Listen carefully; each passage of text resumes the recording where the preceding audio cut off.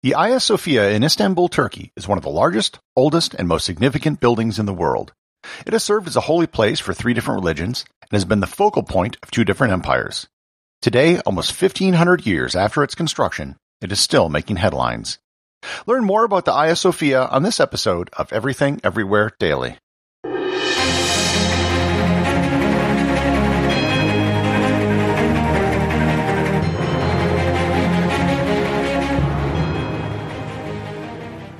This episode is sponsored by Audible.com.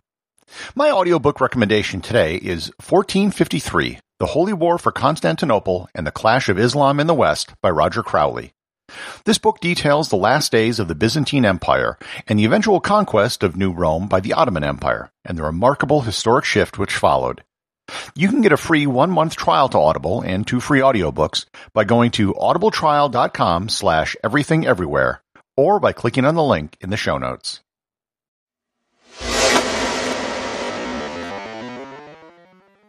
Before I begin, let me address the elephant in the room.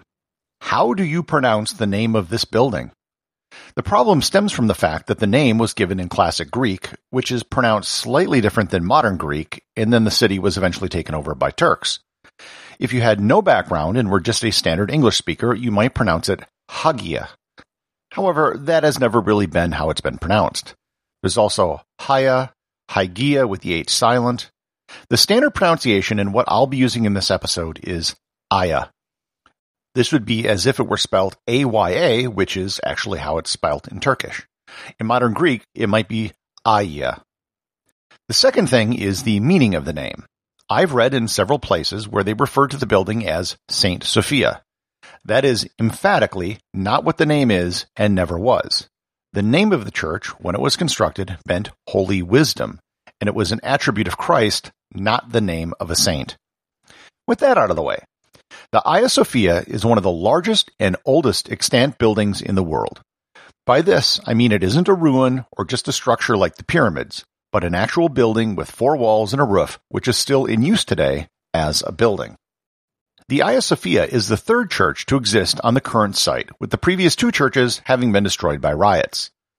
The first church was known as Magna Ecclesia and was commissioned by the Emperor Constantius II, the son of Constantine the Great, in the year 360. This building was destroyed by riots in the year 404.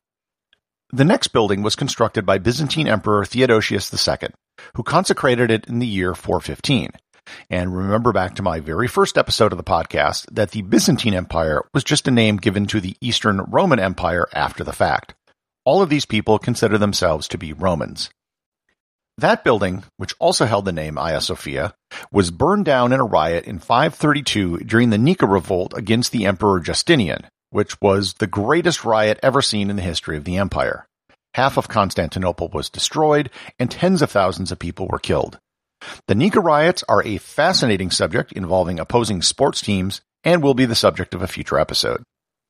The Emperor Justinian, who I previously talked about in my episode on the Plague of Justinian, was a big builder. And when the previous church burned down, he wanted to leave his mark. He commissioned what would be the biggest building in the world. It wasn't just the biggest building in the world. It was the biggest building in the world for almost 1,000 years. It wasn't until the construction of the Cathedral of Seville in 1507 that anything surpassed it in size. The building is of masonry construction built with massive arches and domes. It isn't a light building with thin walls as you would see in Gothic cathedrals in Europe. It has the appearance of a massive structure, which is what was necessary at the time to create something so large.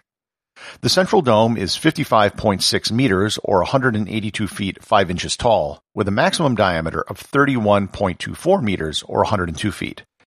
The dome of the Pantheon in Rome is technically wider, but the area enclosed under the dome of the Hagia Sophia is significantly larger as it rests on much taller walls.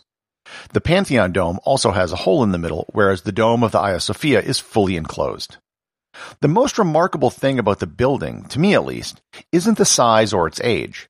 It's the fact that it was built in 5 years. Construction of the church began in the year 532, and it was completed in 537. To put that into perspective, most of the major cathedrals in Europe took over a century to build, and many took several centuries.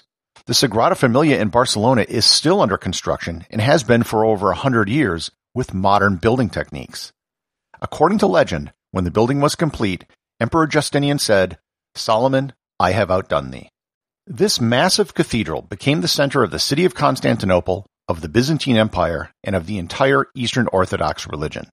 The decor in the cathedral matched its size with some of the most remarkable artwork and gilded religious figures in Christendom. The cathedral was the site of coronations for almost every Byzantine emperor for 1,000 years. The building suffered periodic damage over the years, mostly from earthquakes. Earthquakes in 553, 558, and 869 all did damage to the building, which was repaired. The great earthquake of 989 collapsed the western dome, but it too was repaired. The church was a Greek Orthodox cathedral for most of its life, but it did have a period of 57 years, from 1204 to 1261, when it was a Catholic cathedral during the Latin occupation of the city. The Doge of Venice, Enrico Dandolo, who led the sack of the city, is buried somewhere inside the building, but the exact location is unknown.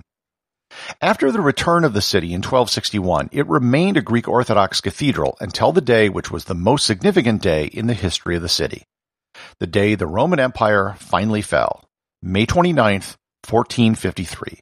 On that day, the Ottoman Sultan Mehmet II breached the city walls, Emperor Constantine XI was killed, and the Hagia Sophia became a mosque. With its conversion to a mosque, there were several massive changes to the building. First, the religious mosaics and mosaics of former emperors were plastered over. Islam prohibits images of people, so it was required that the images be removed. Second, 4 large minarets were constructed outside the building. This was done over a period of years by several different sultans. Finally, the building itself was renovated. By the time the Byzantine Empire fell, the empire and the church had been in serious decline. By the time the city was conquered, there were reports of the doors literally falling off the hinges.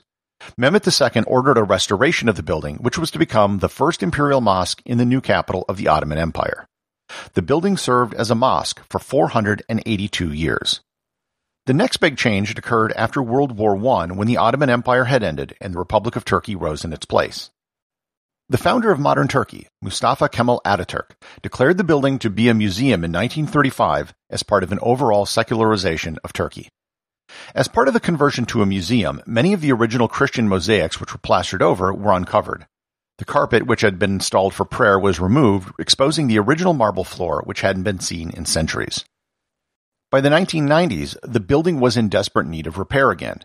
The fact is, it's a 1,500-year-old building, and anything that old will need constant maintenance. There were issues with the roof leaking, arches and walls needing support, and the water table was starting to rise. One of the challenges of a building this large and this old is that it is in an almost constant state of repair or renovation. The most recent chapter of the building occurred in 2020, when Turkish President Tayyip Erdogan rescinded a 1935 order turning the building into a museum. The building is now again a mosque, but open to the public like cathedrals in Europe are. If you haven't been to Istanbul, then you owe it to yourself to go. The Hagia Sophia is often overlooked on the list of world wonders, but if anything, it deserves a spot near the top. Executive producer of Everything Everywhere Daily is James Makala. Special thanks to everyone who supports the show over on Patreon. Please remember to leave a review over on Apple Podcasts. Even a simple review can really help the show get discovered in the sea of other podcasts that are out there.